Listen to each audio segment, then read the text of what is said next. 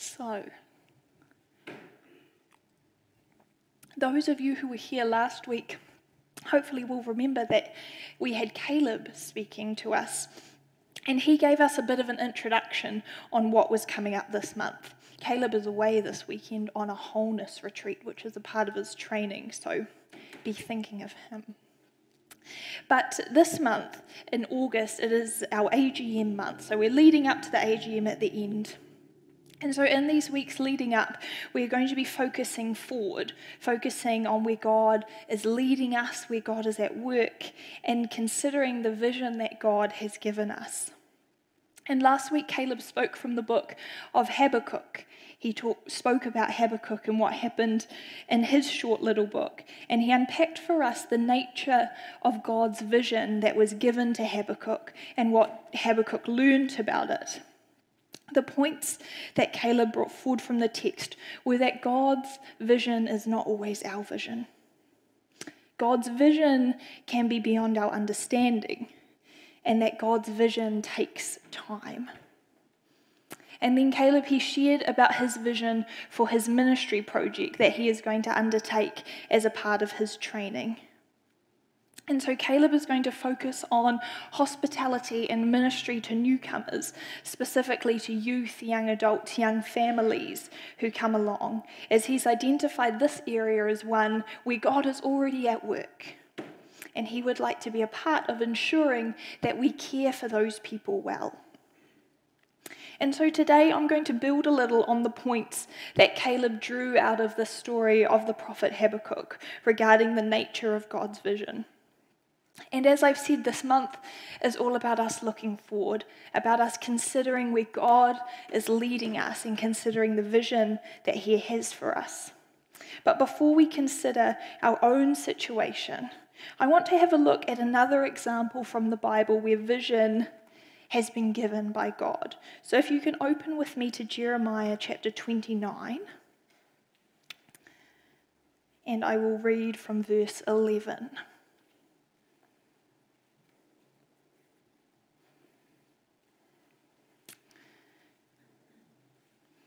So from verse 11 it says, "For I know the plans I have for you, says the Lord. They are plans for good and not for disaster, to give you a future and a hope." Amen. I mean, that's all the vision that we need, isn't it? This verse pretty much sums it up, don't you think? And how nice is that vision? God has plans for us. Plans that He knows, that He is sure of.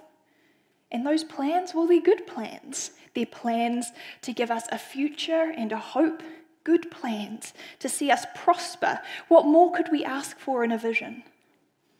It seems like, the perfect vision, if I'm honest. And in this case, if we take what Habakkuk apparently learned from the vision that God gave to him, I'm like, well, I don't really see what his issue is, because when I look at this verse, I would be quite happy to say that it runs closely to my own vision. If I were to state a vision for my own life, I'm sure it would include goodness and hope and future, and certainly not disaster. And so I would think that this, runs fairly closely to what I'd want. And I think this vision is pretty easy for me to understand. This vision, it's all just good vibes, isn't it?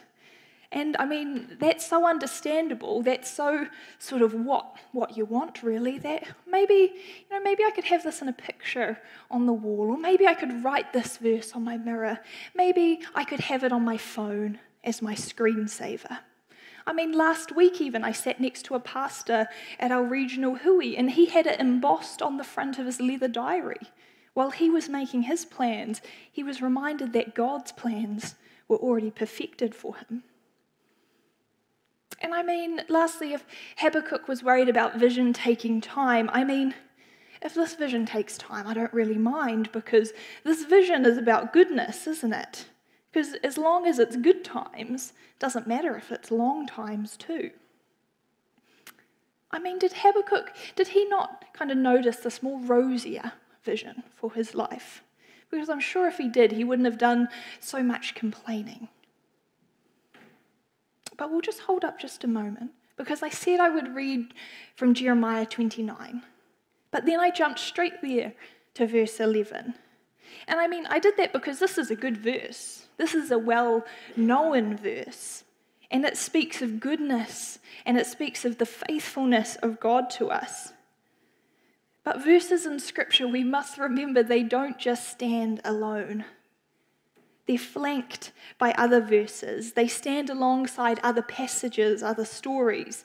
And if we jump to conclusions, if we just jump into this verse or that, the picture that we painted is like just a slice of the whole thing. And so today, I'm going to read a bit more. Let's start from the beginning of Jeremiah 29, and I'll read from verse 1 through to verse 14, so that we can paint a bigger picture. So starting at verse 1 this time. Jeremiah wrote a letter from Jerusalem to the elders, priests, prophets, and all the people who had been exiled to Babylon by King Nebuchadnezzar. This was after King Jehoiakim, the queen mother, the court officials, the other officials of Judah, and all the craftsmen and artisans had been deported from Jerusalem. He sent the letter with Elasah, son of Shaphan, and Jeremiah, son of Hilkiah, when they went to Babylon as King Zedekiah's ambassadors to Nebuchadnezzar. This is what Jeremiah's letter said. This is what the Lord of heaven's armies, the God of Israel, says to all the captives he has exiled to Babylon from Jerusalem. Build homes and plan to stay. Plant gardens and eat the food they produce. Marry and have children. Find spouses for them so that you may have many grandchildren. Multiply, do not dwindle away. And work for the peace and prosperity of the city where I sent you into exile. Pray to the Lord for it, for its welfare will determine your welfare. This is what the Lord of heaven's armies, the God of Israel, says. Do not let your prophets and fortune tellers who are with you in the land of Babylon trick you. Do not listen to their dreams, because they are telling you lies in my name. I have not sent them, says the Lord. This is what the Lord says. You will be in Babylon for 70 years, but then I will come and do for you all the good things I have promised, and I will bring you home again. For I know the plans I have for you, says the Lord. They are plans for good and not for disaster, to give you a future and a hope. In those days when you pray, I will listen. If you look for me wholeheartedly, you will find me. I will be found by you, says the Lord. I will end your captivity and restore your fortunes. I will gather you out of the nations where I sent you and will bring you home again to your own land. The rest of Jeremiah 29 then goes on to address specifically some false prophets who were in their midst in Babylon. They were spreading misinformation to God's people, making false promises in God's name, even though they didn't even listen to God. So God, he had some choice words for them. But this complete start to Jeremiah 29 does in fact paint us a bit more of a picture than what just verse 11 does, doesn't it? Reading Jeremiah 29 from the start is actually quite helpful, as the opening verses allow us to place this story or this prophecy in Scripture. Jeremiah is writing to the elders, the priests, the prophets, all of God's people who had been exiled from Jerusalem to Babylon by King Nebuchadnezzar. Jeremiah had tried to warn the people earlier that this might happen. He had tried to steer them in the right direction, but the people just wouldn't listen, and they met this fate. They found themselves exiled, God's people scattered through foreign lands, and of course, they were naturally keen to get home. But the message that Jeremiah receives from the Lord to share with God's people is possibly not what they were expecting. As Caleb said last week, God's vision is not always our vision. And it would be fair to say that what Jeremiah passes on to them in verses 4 to 7 isn't quite what they were thinking would happen. God tells his people to settle down and to settle in. He tells them to build homes, plan to stay, plant produce, marry, have children, heck, have grandchildren as well. He tells them to work for the peace and prosperity of Babylon, the city that they've been exiled to, and to pray for that city, for its welfare will determine their welfare. So God's people, they've been rudely shoved out of their own home, forced into a foreign land, and now all God has to say about this is, make yourselves at home. I can imagine God's people were likely a little taken aback by this. Because not only are they told to make themselves at home, God suggests that they would pray for this foreign city, that they would sort of invest in the well-being of this city, that they might care for this city as the city cares for them. And I mean, it just sounds outlandish. But God's vision is for them, that his people would face their exile, that they would make their home in this new foreign land, and that they would seek the best of their situation, that they would seek peace and prosperity in this place. Remember, God's vision is not always our vision. And then in verses 8 and 9, God warns his people against the false prophets that are spreading lies, spreading misinformation to his people. They don't listen to God, these false prophets, but they're happy to stamp his name on anything. These false prophets try to cast their own vision. They tell of their own dreams. And God's people, they're being sucked in through their own wishful thinking. Don't let them trick you, warns God. Don't listen to their dreams, for I have not sent them. The picture that these false prophets painted, the vision that they gave, probably sounded pretty alluring because it told a lot of the people what they wanted to hear. It might have seemed more reasonable, made more sense to them, but at the end of the day, their messages didn't come from God. So it was in no way true, and therefore there was no basis on it, and these people could get lost down these paths of lies. So God had to remind them who to listen to. God's vision, after all, is God's vision. It's not born or created from our human understanding. It comes forth from God and God alone, whose ways are higher than our ways and thoughts are higher than our thoughts. God's vision can be beyond our understanding. It doesn't always make sense to us the first time we hear it, maybe the second time even. And we've established it's not always what we want to hear. But that is because God can see beyond what we can see. He knows the intricacies of our future, and he knows what we need, not just what we want.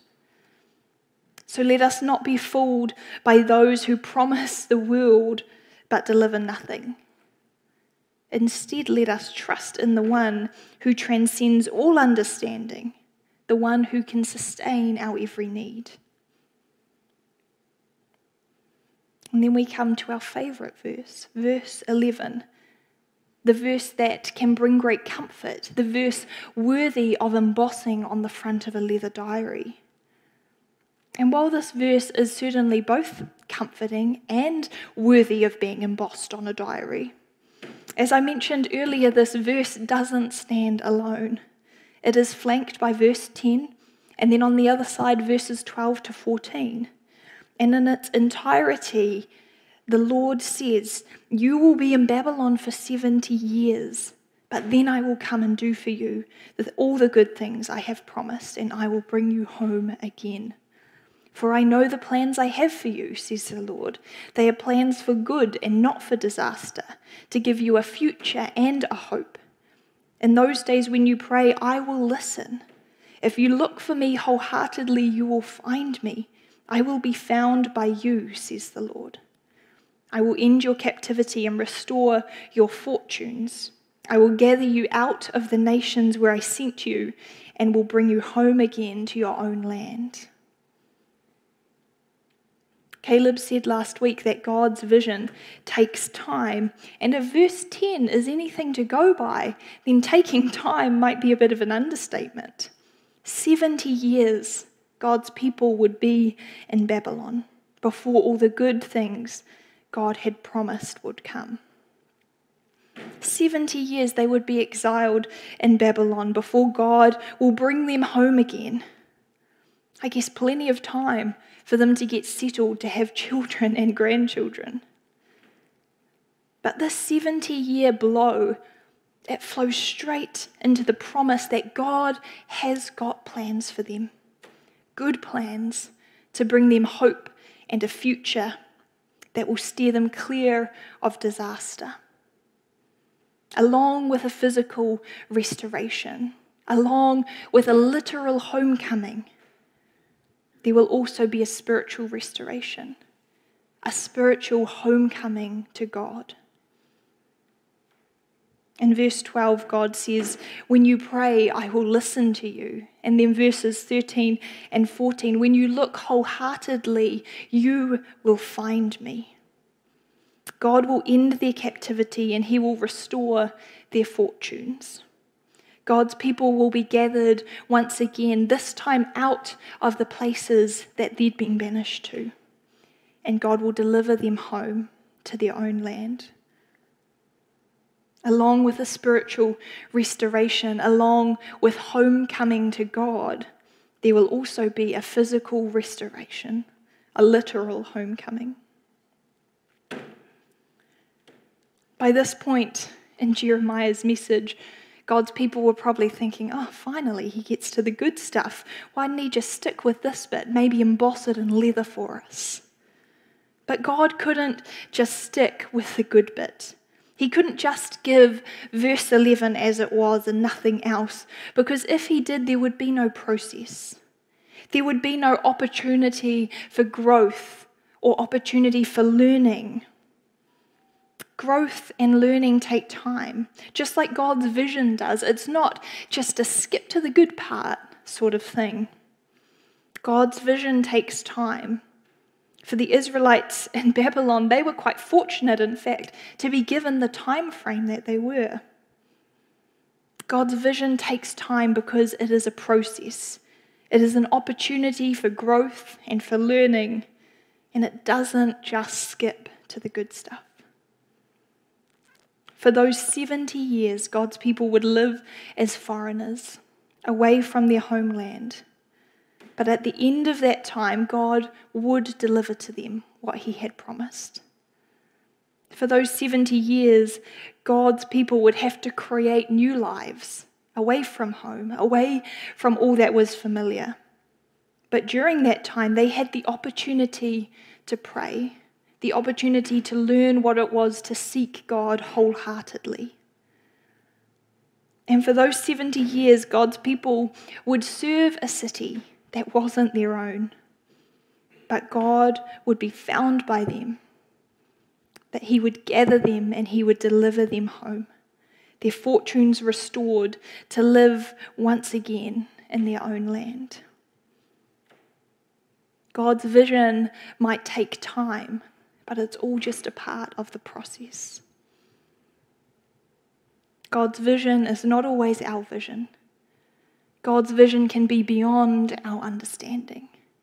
And God's vision takes time. I've been thinking this week over the vision that this church has received from God. And now for those who have been here a few years, or even if you haven't, you've probably heard us harping on about our local community. But the reason that we harp on about this is that this is the vision that God has given us.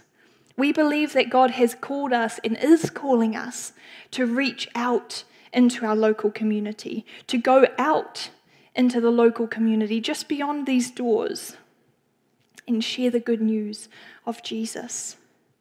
We included this in our statement earlier this year to grow an intergenerational community and gospel-based church. Our basis is the gospel. Our focus is our community. And this vision, it is God's vision for this place.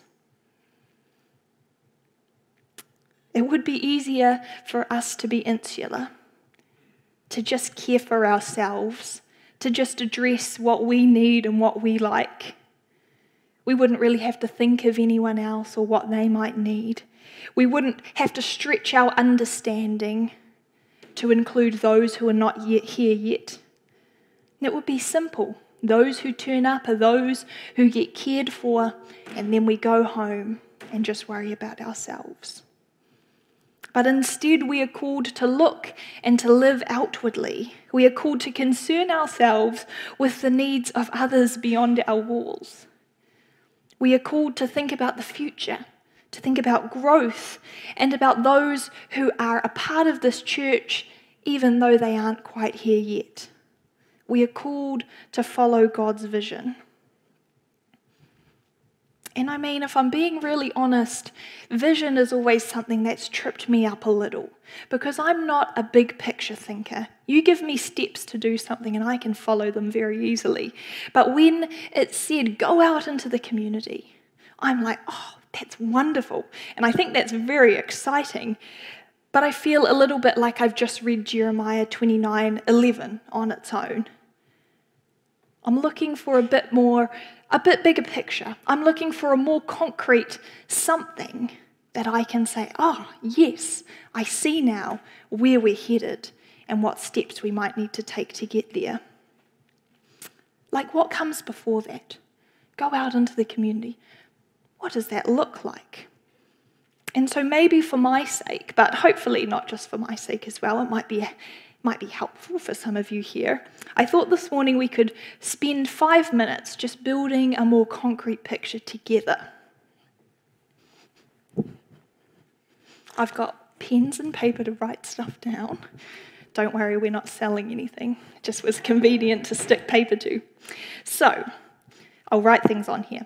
If we are to become a church that goes out into our local community, that integrates with its local community, that grows an intergenerational community, what will we see that will let us know that we've got there? What things will be different to now that we'll be able to say, this is where we were headed all along? What will we see? The tape didn't work very well. If you've got an idea, feel free to call it out.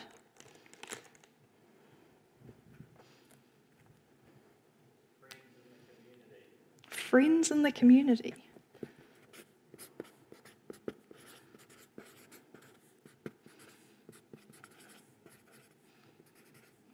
That's a good one. Going to the local dairy might be a longer job.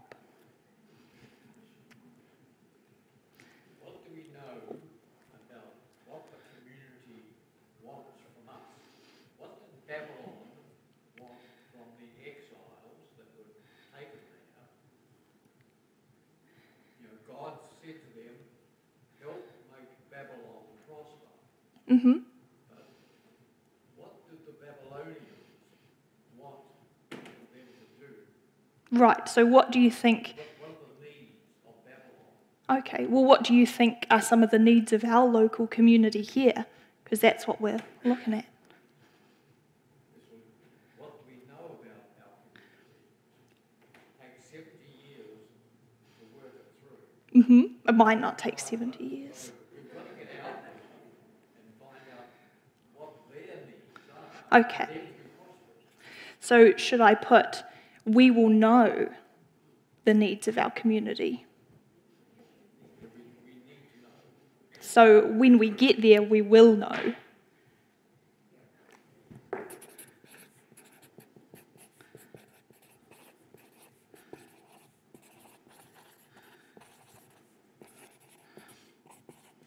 Oh, spell saw a hand down the back.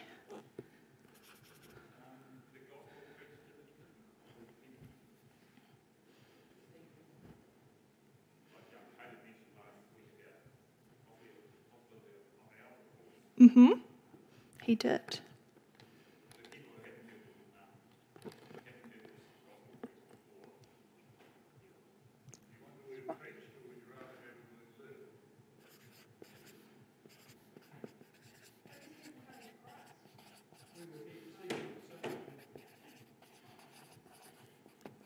I'll put, see the gospel preached in the community.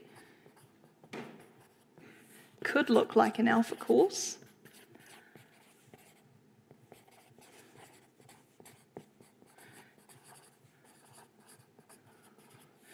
And I'll do a flow on. We would see people coming to Christ. That's a good one.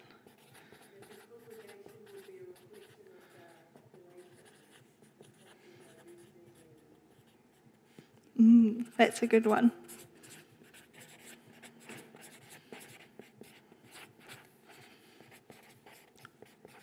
Collection of, should I say, community makeup?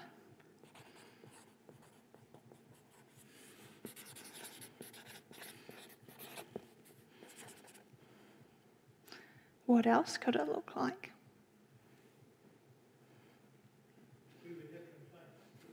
We would have complaints. Ooh.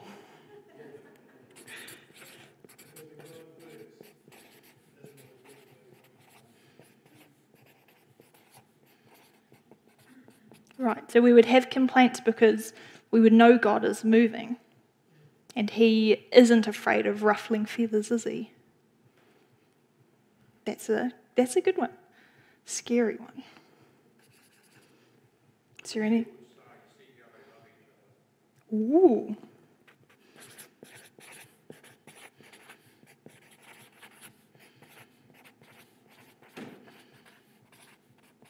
I like that.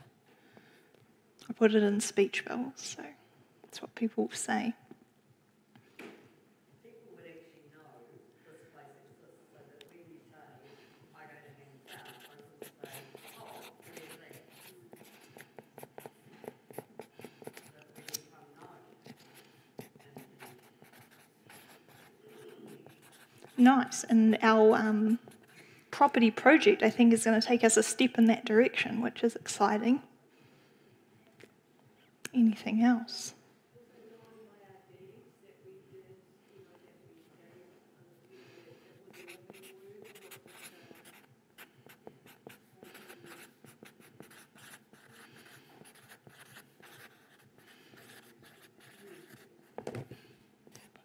Living word.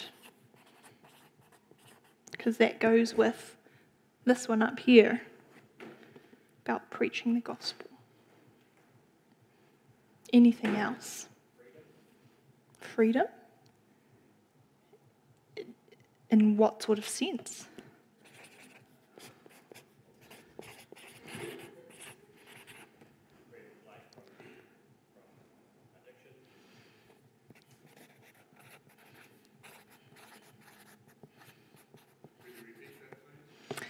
Josh has said freedom, and I said in what sense, and he's suggested lots of senses, but from addiction,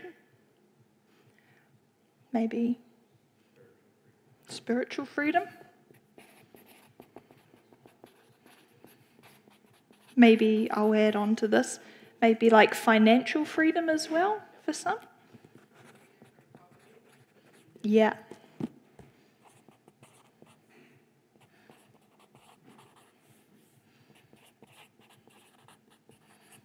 This is great. Any final thoughts? Empower people. So we'd see people empowered.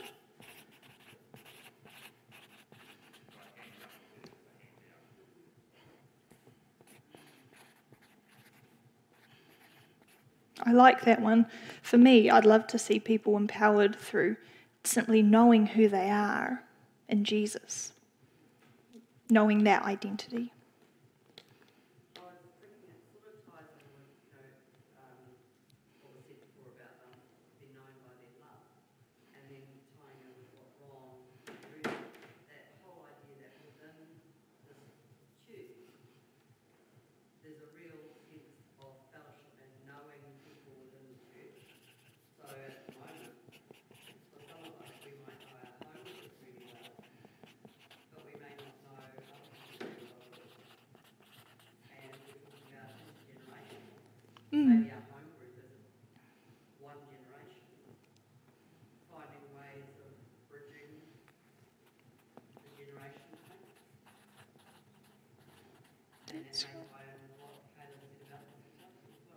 Yes, that's right.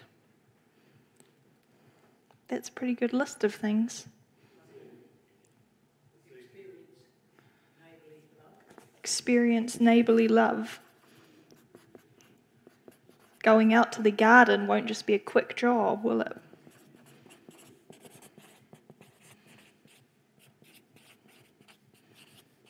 And I hear murmurings over here. Or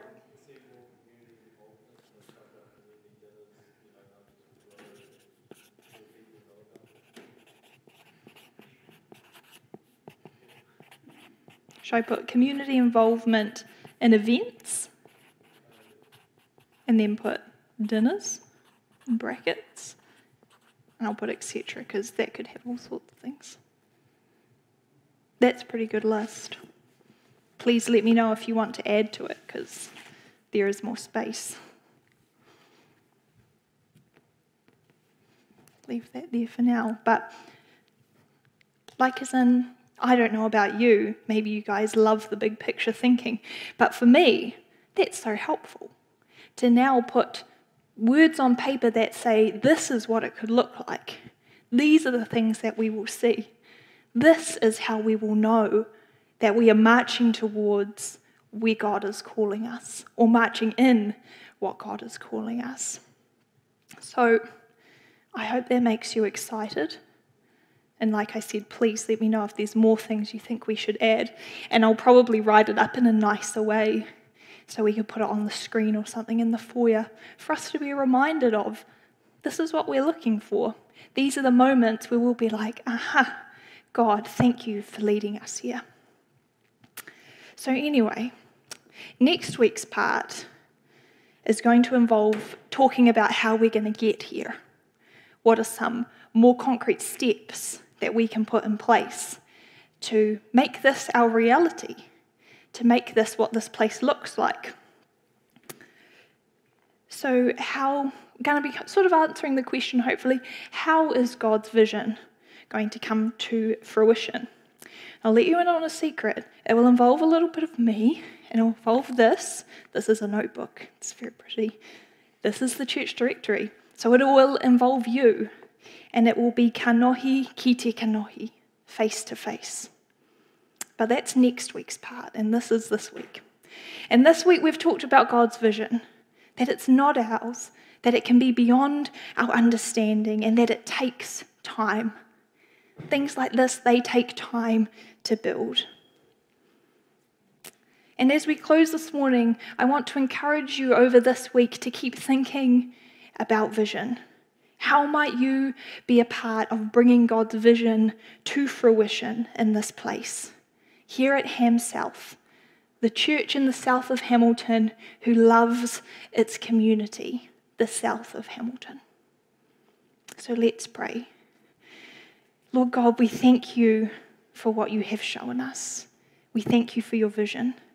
And God, we thank you that it is your vision, that it's not just something that makes us feel warm and fluffy, like it's something that we want to hear, but that it is something that pushes us to go out.